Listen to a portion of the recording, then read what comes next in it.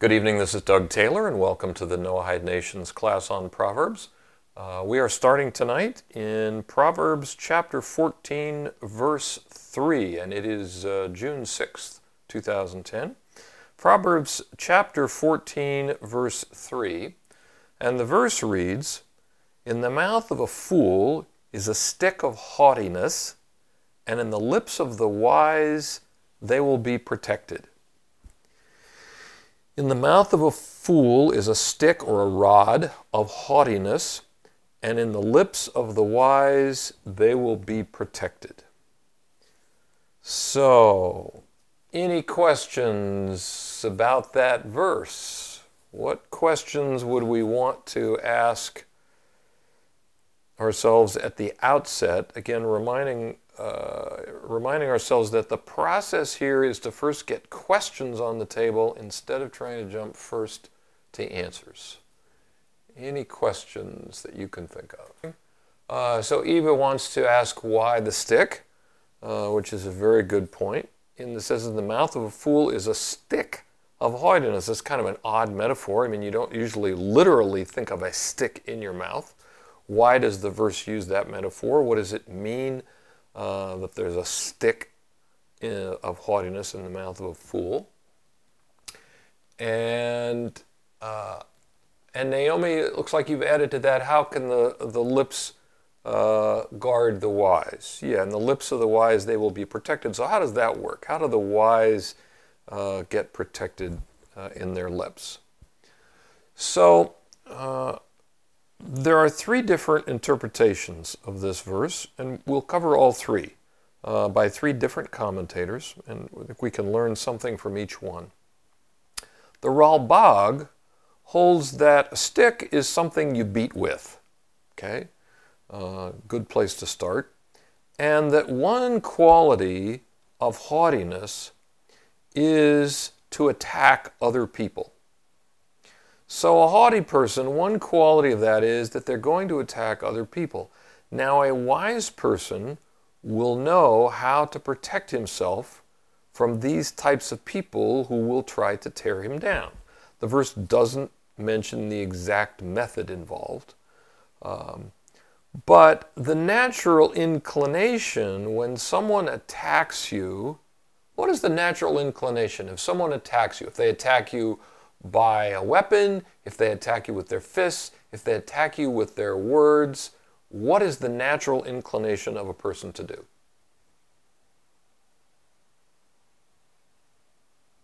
What do you think? Okay, and Eva, you said, is that like arrogance? No, I think we're looking for something different here. And Naomi, I think you're on to that. We want to protect. We may want to go away, but a lot of people, their natural inclination, yeah, good point, Terry, is to defend. You hit me, first thing I'm going to naturally do is turn around and hit you back. And if you come up and hit me with a stick, I'm going to grab a stick and try to hit you. If you come up and punch me in the face, I'm going to turn around and punch you. If you yell at me or insult me, my natural inclination is probably going to want to be to insult you back. So the natural inclination when someone attacks us is generally to attack back. In this case, we won't necessarily try to take the stick away. So in the case of the haughty person who is attacking other people, and not in a literal, sword kind of way, but probably using words and trying to tear you down, the wise person will ask for more information and stay calm. And so in this particular interpretation, the Ralbag is giving, the subject is how to protect yourself when someone attacks you. If you think about someone who comes up and insults you. Imagine just a simple physical illustration. If you go up and push someone hard, not just like you accidentally bumped into them, but you take your two hands and push them against their shoulders and push them.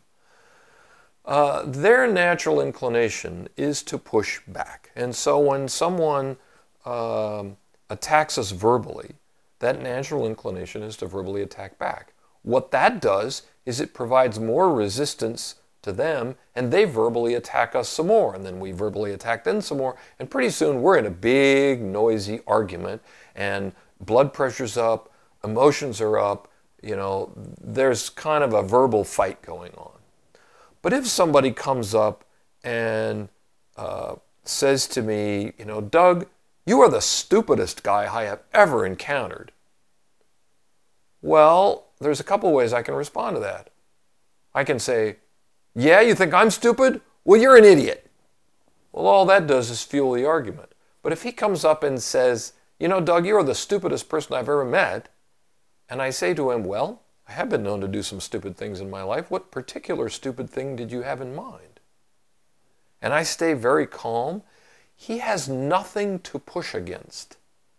And so he may say, well, you part your hair on the wrong side. And if I say, well, yeah, I've parted it in a couple places and I've still never found a place that it really looks good.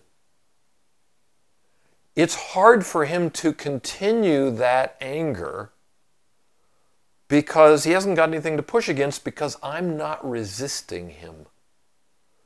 And generally speaking, people like that will run out of steam because they have nothing to push back against to keep fueling that anger. If I keep finding something that I agree with and then I ask for more information, but I stay calm. A good customer service person can use this technique in a store when they're dealing with an angry customer who's maybe unhappy about a purchase they made or something. If they get angry back at the customer, all it will do is fuel the customer's anger. But if they stay calm and just keep asking for information, the person's steam runs out. And so this is a way that you can deal with a haughty person who is in attack mode. By staying calm, asking for more information, then you can potentially get to a place where you can find a resolution with them. So that seems to be what the Ralbag is getting at here, is the subject is how do you protect yourself when someone attacks you? The second half being then in the lips of the wise they will be protected. That is, they will know not to attack back, but to stay calm and to ask for more information from the person and keep drawing them out so as to diffuse that angry steam and get to a place of peace. So that's the Ralbag. Any questions on that interpretation? Okay. The Ibn Ezra notices that in the beginning of the verse it says, in the mouth. And it could have said it differently, but that's King Solomon picked those words. And the second half it says, the lips. So in Ibn Ezra's interpretation, the first half is referring to the tongue, which is in the mouth. And so the haughty person, the tongue just speaks out. But the lips means that the wise person has the desire, maybe to fire back, but he uses his lips to control his desire. The lips kind of form, if you will, a protective barrier around the tongue. And so the haughty person, just fires off their, what they're thinking or their putting down of another person or whatever. But the wise person uses their lips to control their desire. So the subject from the Ibn Ezra standpoint is this stick of haughtiness, this desire to speak things that will be perhaps harmful to another person. The person in the first half goes ahead and allows that to operate, lets the tongue just roll out there. The other person in the second half, the wise person, uses their lips to control that. Okay? Any questions on that? Okay. So the third interpretation is given by Rashi. And Rashi asks, what does the stick of haughtiness mean? And he gives as an example Pharaoh, who responds at one point in the story with Moses, as you may recall. Who is God that I should listen, to his voice? So Rashi's dealing here with the definition of haughtiness. And so Rabbi Moskowitz, in explaining this, said like this. He said, when Pharaoh says that he won't listen, there are two possibilities. One is that he's saying, look, I'm a king, and I don't have to listen to anybody. So that's one type of haughtiness. The second type of haughtiness is that he's saying that, I got all kinds of gods here. So in essence, he's saying, I know it all. It's a haughtiness of the mind. So there are some people you'll find in various business professions that are like this. For example, a doctor who takes the position that, I have all the information. Now, there is a worse type of haughtiness that the verse is not talking about. And Rabbi Moskowitz indicated that's the haughtiness of Joseph. If you remember the story of Joseph and his brothers, he had prophetic dreams, and he told his brothers about the dreams. Why did he do that? His brothers reacted terribly. What was going on in Joseph's mind? What happened to, the idea of wisdom and fear of consequences? Wouldn't you expect that he would have figured out, man, if I go tell my brothers this dream, they're going to be mad at me. And Rabbi Moskowitz said this very important point. The answer is that haughtiness makes you not see information. Haughtiness makes you not see information. A person can become very self-centered, and then they don't notice things going on around them because they're so focused on themselves. So Joseph didn't notice the sibling rivalry because he was very, very self-centered.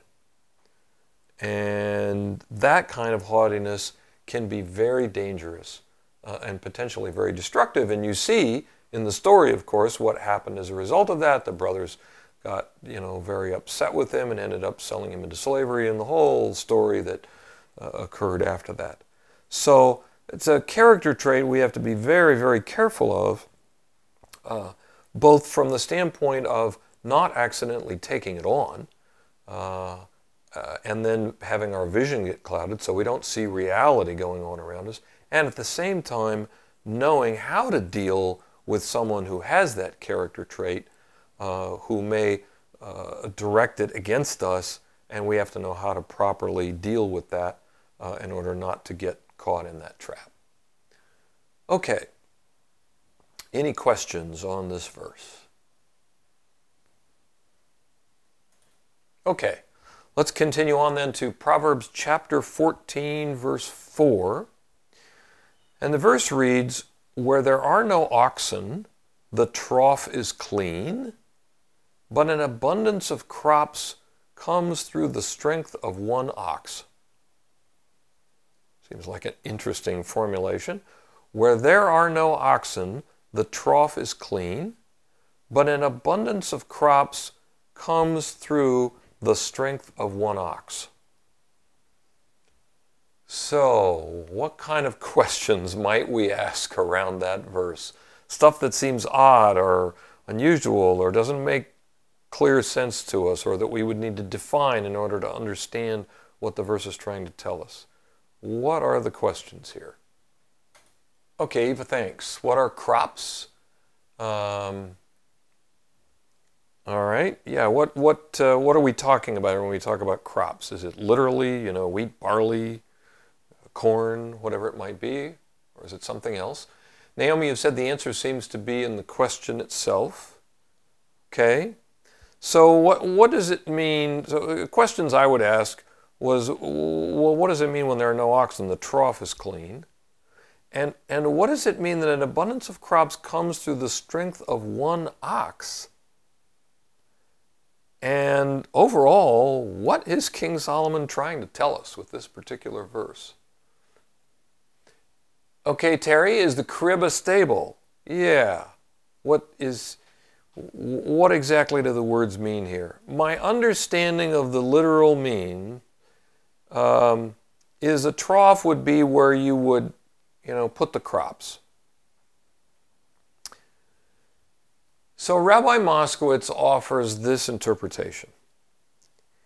If you have a good tool, you get a lot of things. And without the correct tools, you haven't got anything. Because without the right tools, you can't get to the result that you want. So you need the correct tools in order to achieve the result that you want. So for example, if you have no oxen, the trough is clean. That is, you have no crops. Why? Because you don't have an ox to plow the field in order to get the crops. In other words, you lack the tool needed to do the job. By contrast, if you have an ox, then you can plow the field, and by plowing the field, you can get an abundance of crops. And that comes about because you have the right tool. So he suggests that for the best results in life, you have to have a good mind.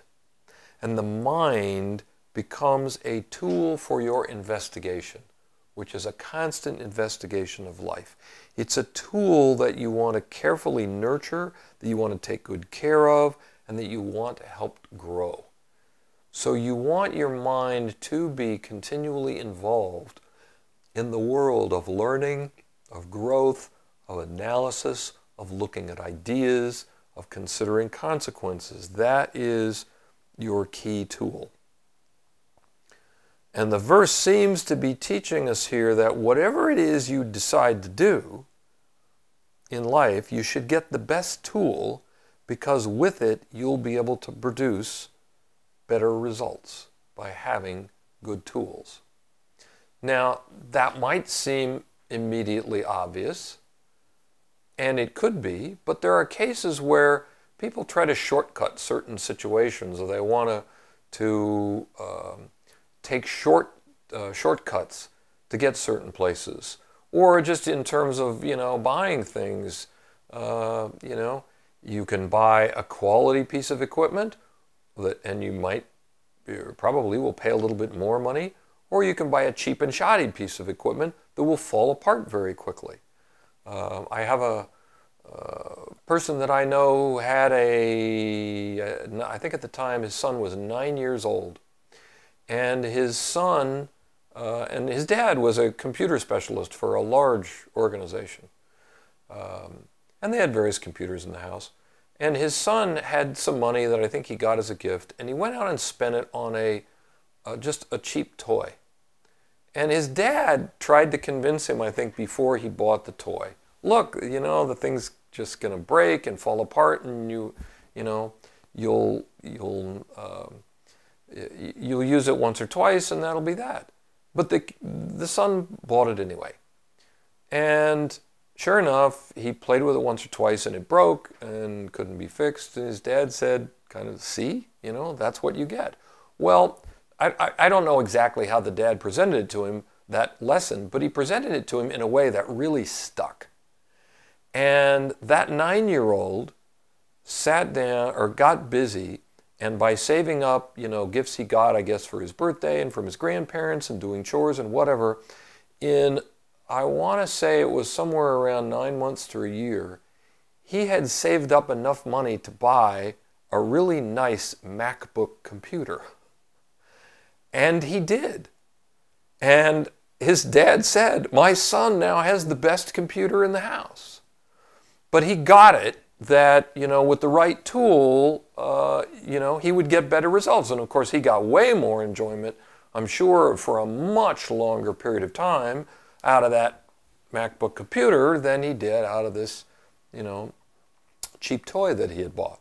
So I think the verse is trying to, again, tell us, to the degree that you can, you should get the best tool for the job. And in the case of the world of learning, I'll submit to you, that tool is our mind. And so we want to nurture that and use it and keep it involved in the process of learning and analysis and questioning, not just here, but in other places as well, questioning what we read in news reports, questioning what we, different things that people might tell us, and that gets us involved in the world of analysis and the world of finding out what's really true and what's reality. Okay, any questions on that verse? 14, verse 4.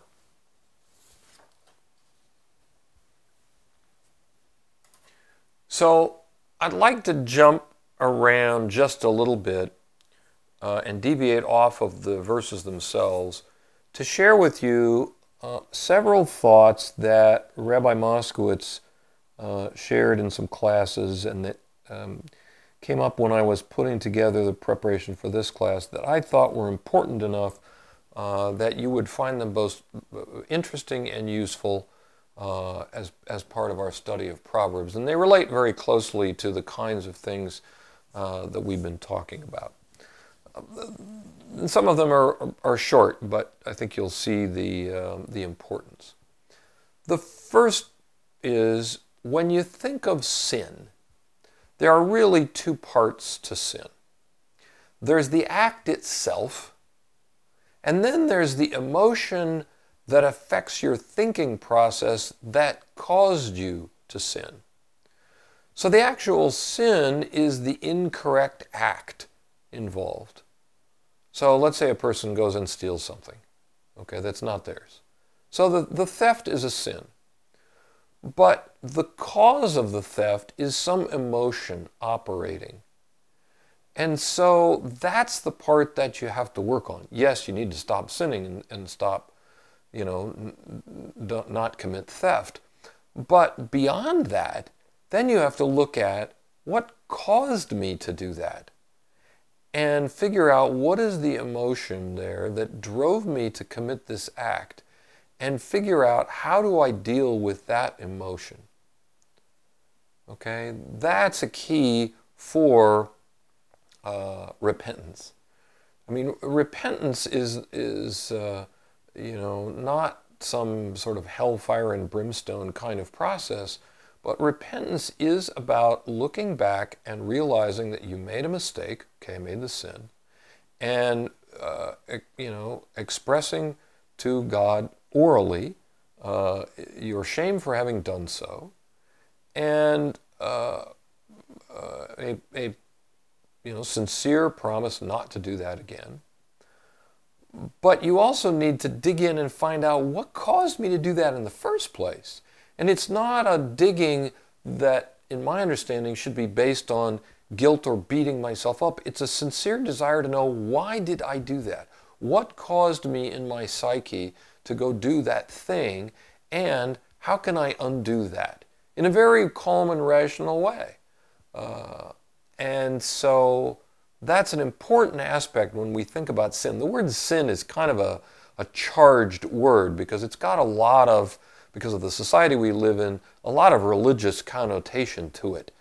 And at least from the background that I have, raises all kinds of ideas around guilt and shame and fear and so forth. But we need to be asking ourselves, okay, I did an incorrect act. What's the emotional drive that caused me to do that? And to figure that out in a very rational and to the degree that we can, detached way, so that we can take steps to make sure that that situation doesn't occur again in the future. Okay? Does that make sense? Any questions on that point? Okay, let me move on. Rabbi Moskowitz also shared that Rabbi Chaim Soloveitchik said that if you can't explain the most abstract idea to a 10-year-old, then you don't understand it. Okay? You have to be able to break it down. And so if you can't go through all the steps a little bit at a time, then you don't fully understand the idea. If I can share an analogy, and I may have shared this in a previous class, I took piano lessons when I was a child. And sometimes I would get to a difficult part in the music, and I would just sort of quickly mush my way through it. And in my own mind, I was sort of imagining that I was playing it properly. But if my teacher would come along and say, play that part slowly for me, I couldn't do it. Because I wasn't really playing it, I was just sort of mushing my way through it. And it's, I think, a similarly analogous way here. If there's a certain idea that you're operating your life based on, and you can't walk step by step through all the steps and explain it to someone else, and maybe even at the level of a 10-year-old, then you don't fully have it yet. Okay, it's not a bad thing. It just means you need to recognize that and say, okay, I don't really have this yet. I need to go back and get these steps clear in my mind so that I fully understand them.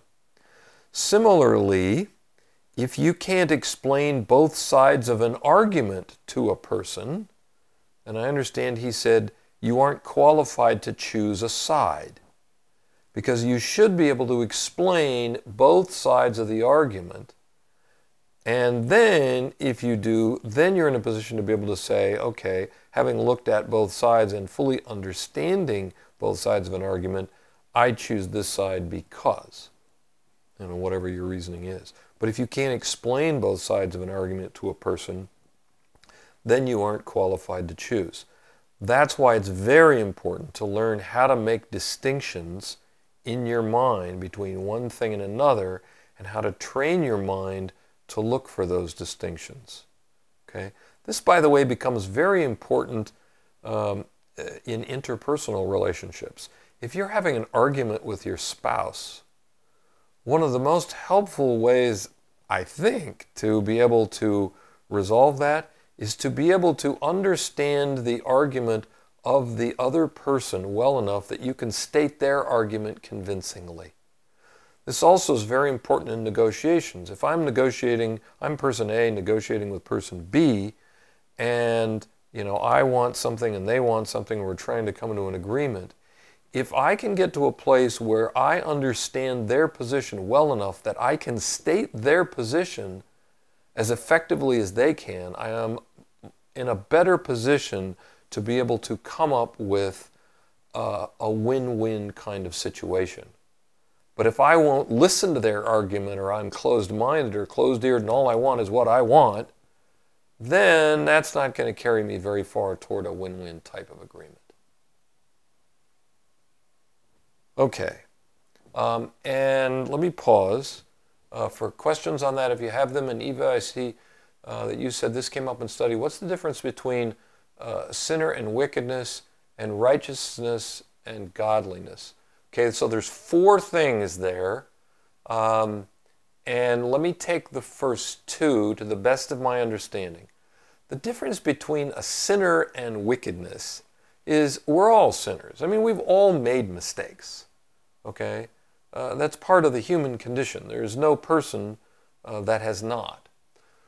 But the difference between that and wickedness is the wicked person has made a decision to focus their energies in the area or toward the direction of sinning and their emotions and doing, I guess, what we would call evil things. An extreme example of that is Hitler.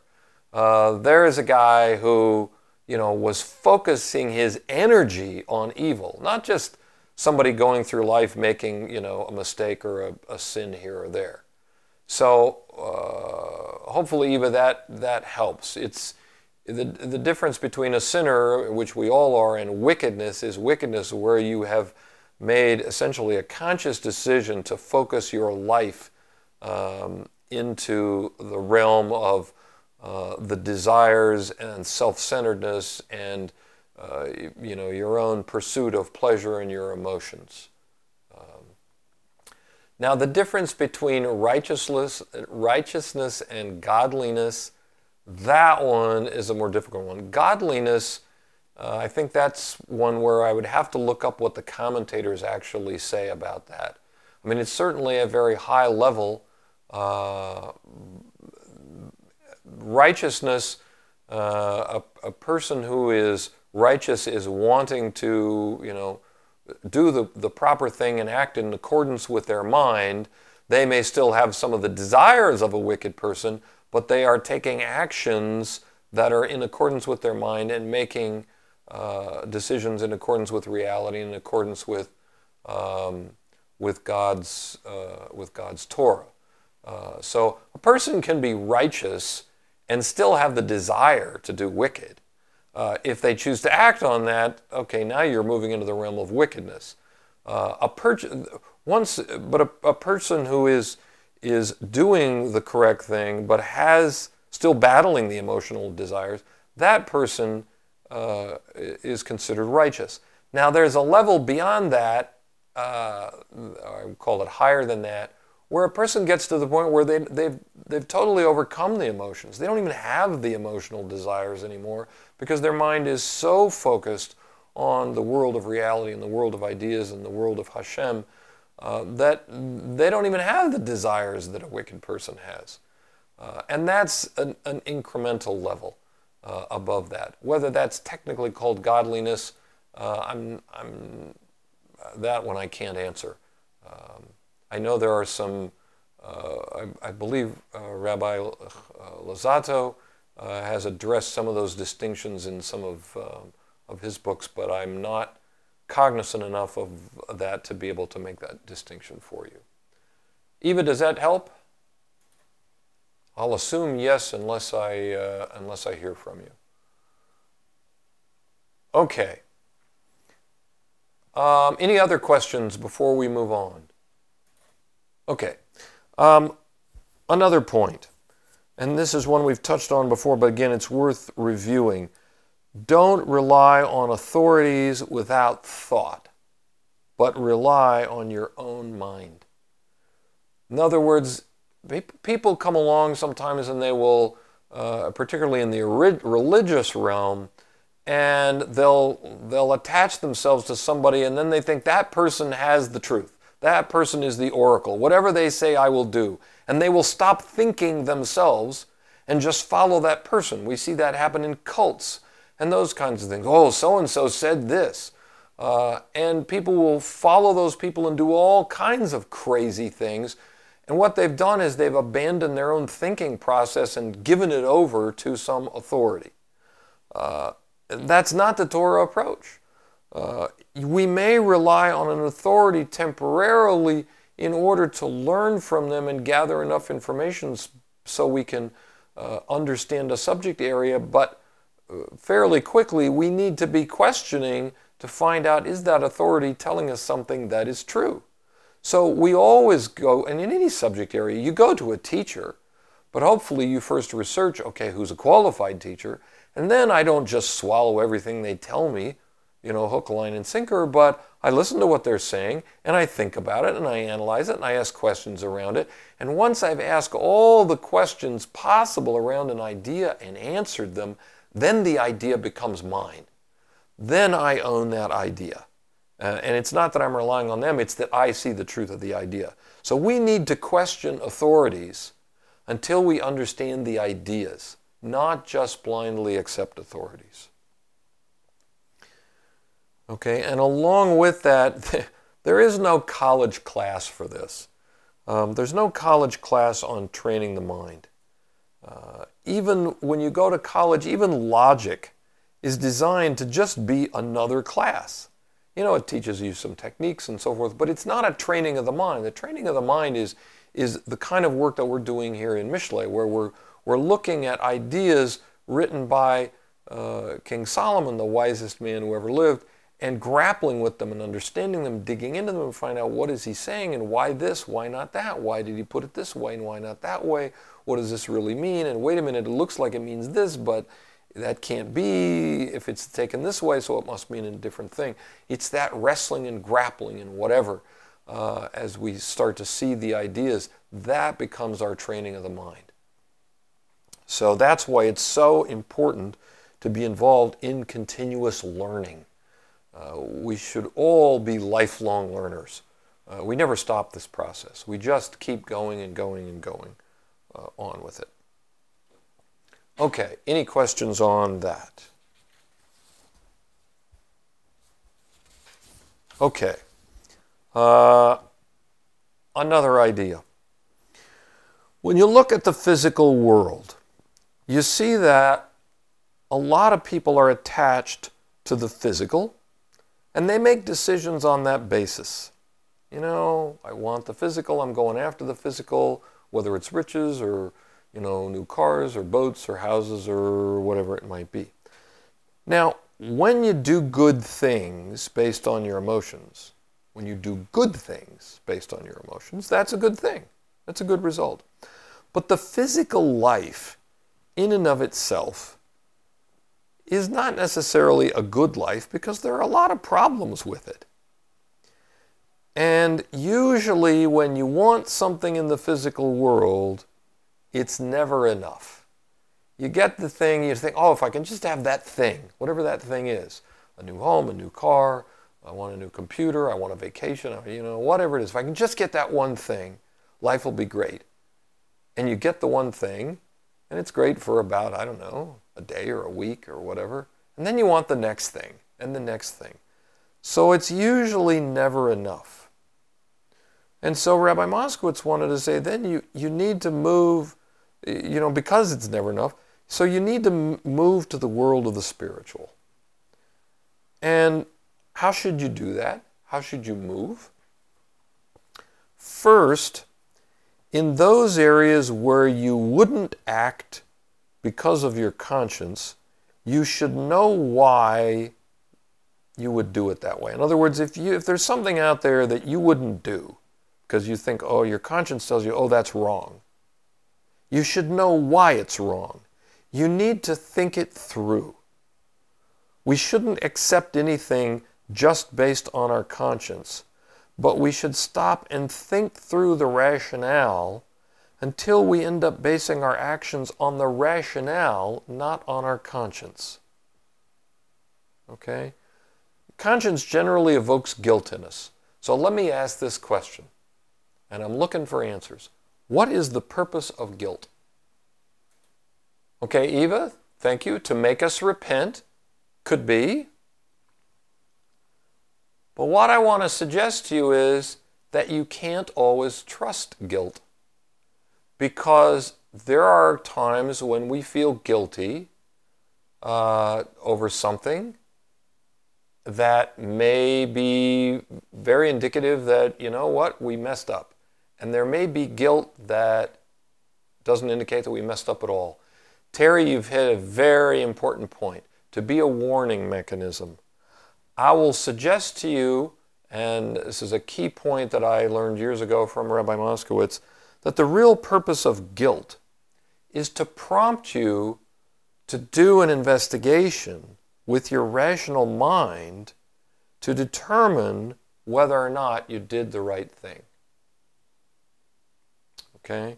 The real purpose of guilt is to prompt you to do an investigation with your rational mind to determine whether or not you did the right thing. Okay? Because there's all kinds of false guilt out there. And Naomi, you wrote, to correct ourselves from the thought we travel. I'm not sure what you mean by the last part, but I hopefully am getting to that in this response. I mean, let's take a person that feels like, if they don't dust their bookshelves once a week, they feel guilty. Well, where is it written in the cosmos that you have to dust your bookshelves once a week? I mean, you could dust them every 2 weeks. You don't have to dust them at all. Dust is a natural thing. It forms. But people feel guilty over stuff like that. Or they'll feel guilty because they got to have something and somebody else didn't. The pie is sliced up and they got a slightly bigger piece than their neighbor and they feel guilty about that. Well, is that correct? Did they do anything wrong? And I'd suggest the answer is no. So we have to be careful about that, about guilt, because it's stemming from our conscience, and our conscience could be telling us something that's not in line with reality. That old saying, let your conscience be your guide, came from the Walt Disney movie Pinocchio. Not anywhere in Torah. So the purpose of guilt is to prompt us to do an investigation with our rational mind to determine whether or not we did the right thing. Okay? Now, there's another benefit to this. The truly righteous person, and then when I talk about there's a benefit to moving, away from the physical and into the spiritual here. The truly righteous person doesn't care whether bad things happen to him. Why? Because it's a learning opportunity for his emotions. If he reacts badly, then it's an opportunity for him to correct himself. By contrast, if he looked at the situation objectively, then he can feel good because he emotionally reacted correctly. In other words, his mind stepped in and said, this situation looks like this, and his emotions backed him up, which is the order that Michelet would have us act in. Intellect first, emotions following that, not the other way around. So the righteous person, a truly righteous person, can conclude that nothing in the world that happens is really bad. Because, if it's bad for him, he sees it as an opportunity for his emotions. If it works out, well, then fine. So he sees everything as an opportunity. So whenever you have a weakness, you have to make allowances for yourself or rather laws for yourself, some fences, if you will, to control that weakness. So for example, a diet, if a person's trying to lose weight, a diet is a law that you make yourself to protect yourself against yourself.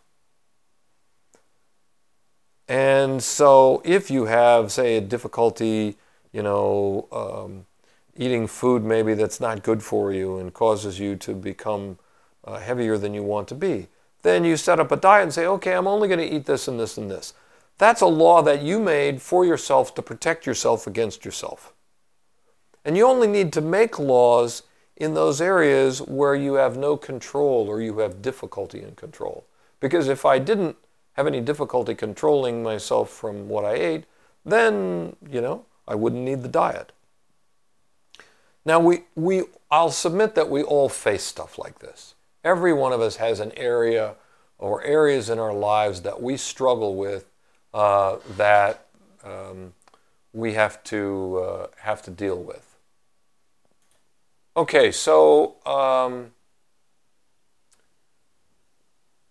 you need to set up fences around that. Now, around the things that you struggle with. And every one of us is going to have successes probably and failures.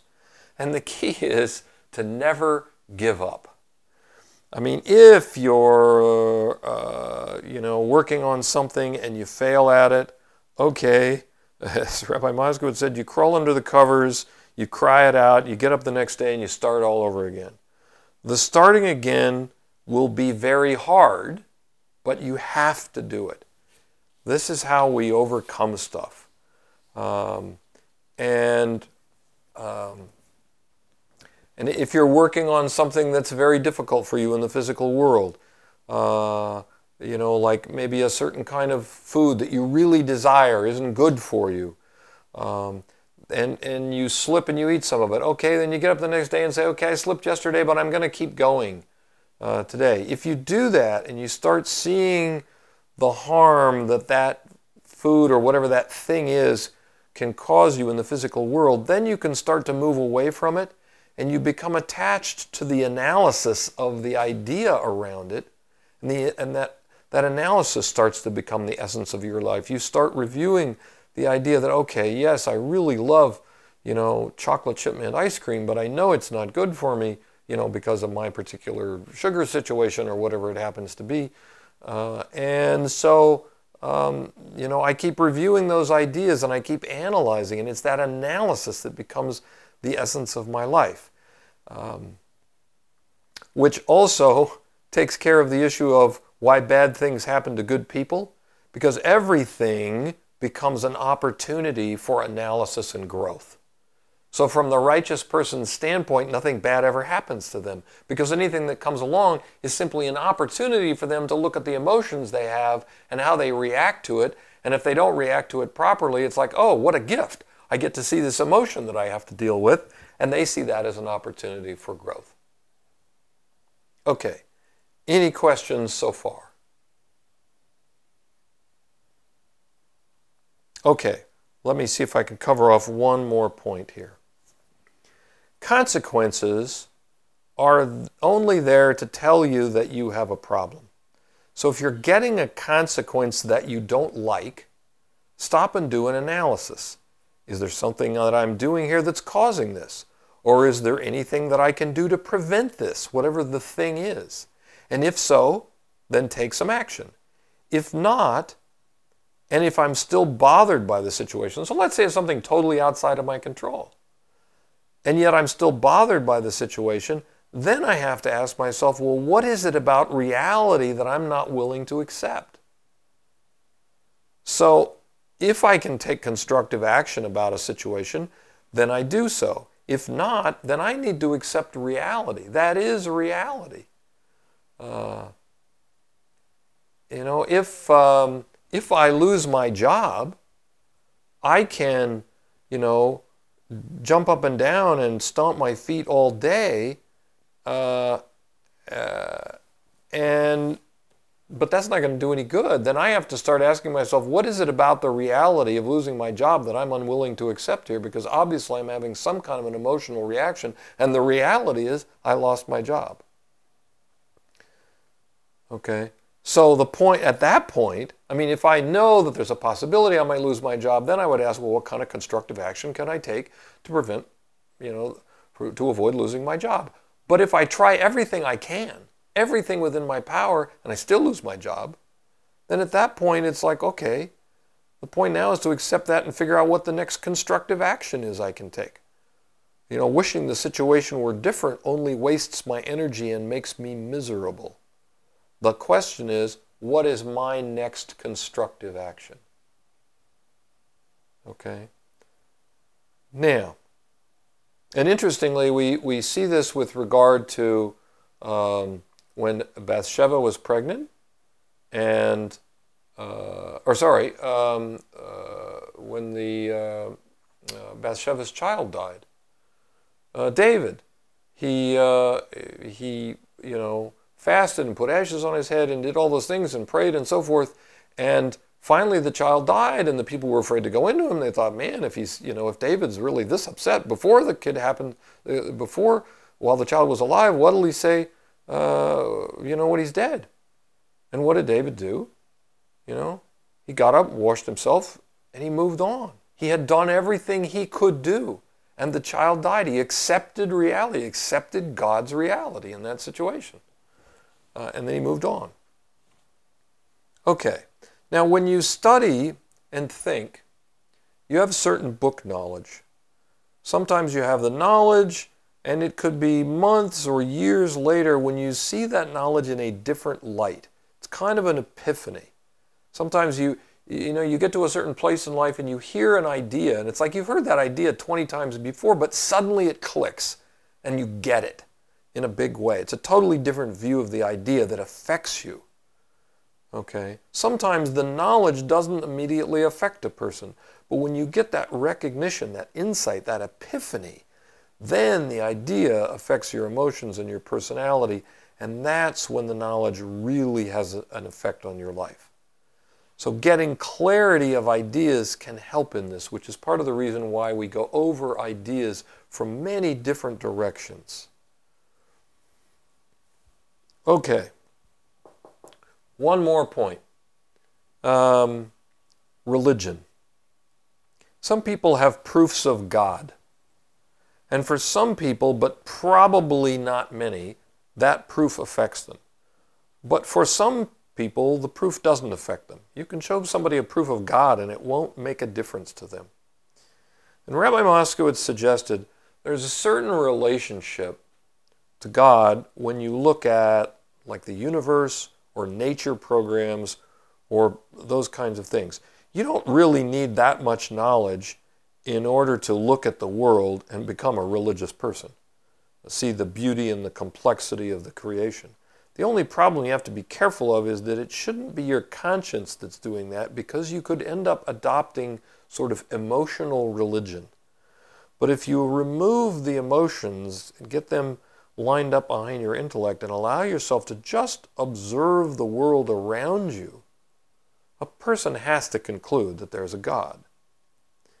Now, Rabbi Moskowitz suggested there are two things that stop you from seeing God. One is certain emotions. For example, a person doesn't want to see God because they don't like religions, and they think that accepting God means they have to belong to some established religion, which they have an aversion to because of some negative experience they had around that religion. And it's not hard to find people who've had negative experiences with certain religions. So that's one thing that might stop a person from seeing God. They automatically make that leap. Oh, if I accept that there's a God, that means I have to belong to a religion, and I don't like those. So they reject the original premise. The other thing that can stop them is a certain attachment to the physical world that doesn't allow them to see God. A person like a Rabbi Akiva, who was tortured to death by the Romans, will never say, why do bad things happen to good people? Because he sees the benefit in everything. And to live in that reality is a certain development of moving away from the physical world. This is not about, very important that you get this, this is not about asceticism. This is not about saying, oh, pleasures are bad, and food is bad, and wine is bad, and sex is bad, and all that stuff. It's not about that. It's where you become so involved in the world of ideas that you move away from the physical world, where the physical world is simply a means to get to the world of ideas. A person ends up eating in order to be able to learn, not because, oh, I really did, my end goal is to be able to go have a beautiful banquet. But that has to happen because you see it. It can't happen because of your conscience. It can't happen because you say to yourself, well, I really shouldn't like this really nice meal that I was just sat down and, that somebody just served up for me. I really should not enjoy this. No, you have to be able to enjoy the physical world and also be able to see that the world of ideas is better.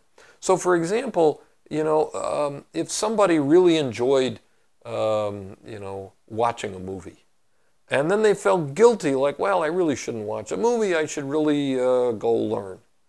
Okay, well, that's one level, but that's your conscience driving you to do it, sort of twisting your arm. I mean, the truth behind it is, I really don't want to go study, I really want to watch the movie.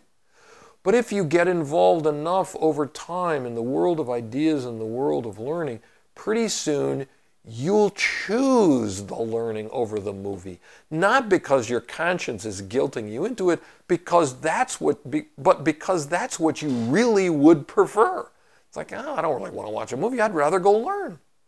That's the development we're talking about. You can't fake it, you can't sidestep it, but it becomes a natural progression of being involved in the world of ideas. Okay, any questions on this? Okay, then we will stop here for the evening. Thank you all very much for joining us, and I hope you'll be able to join us next week.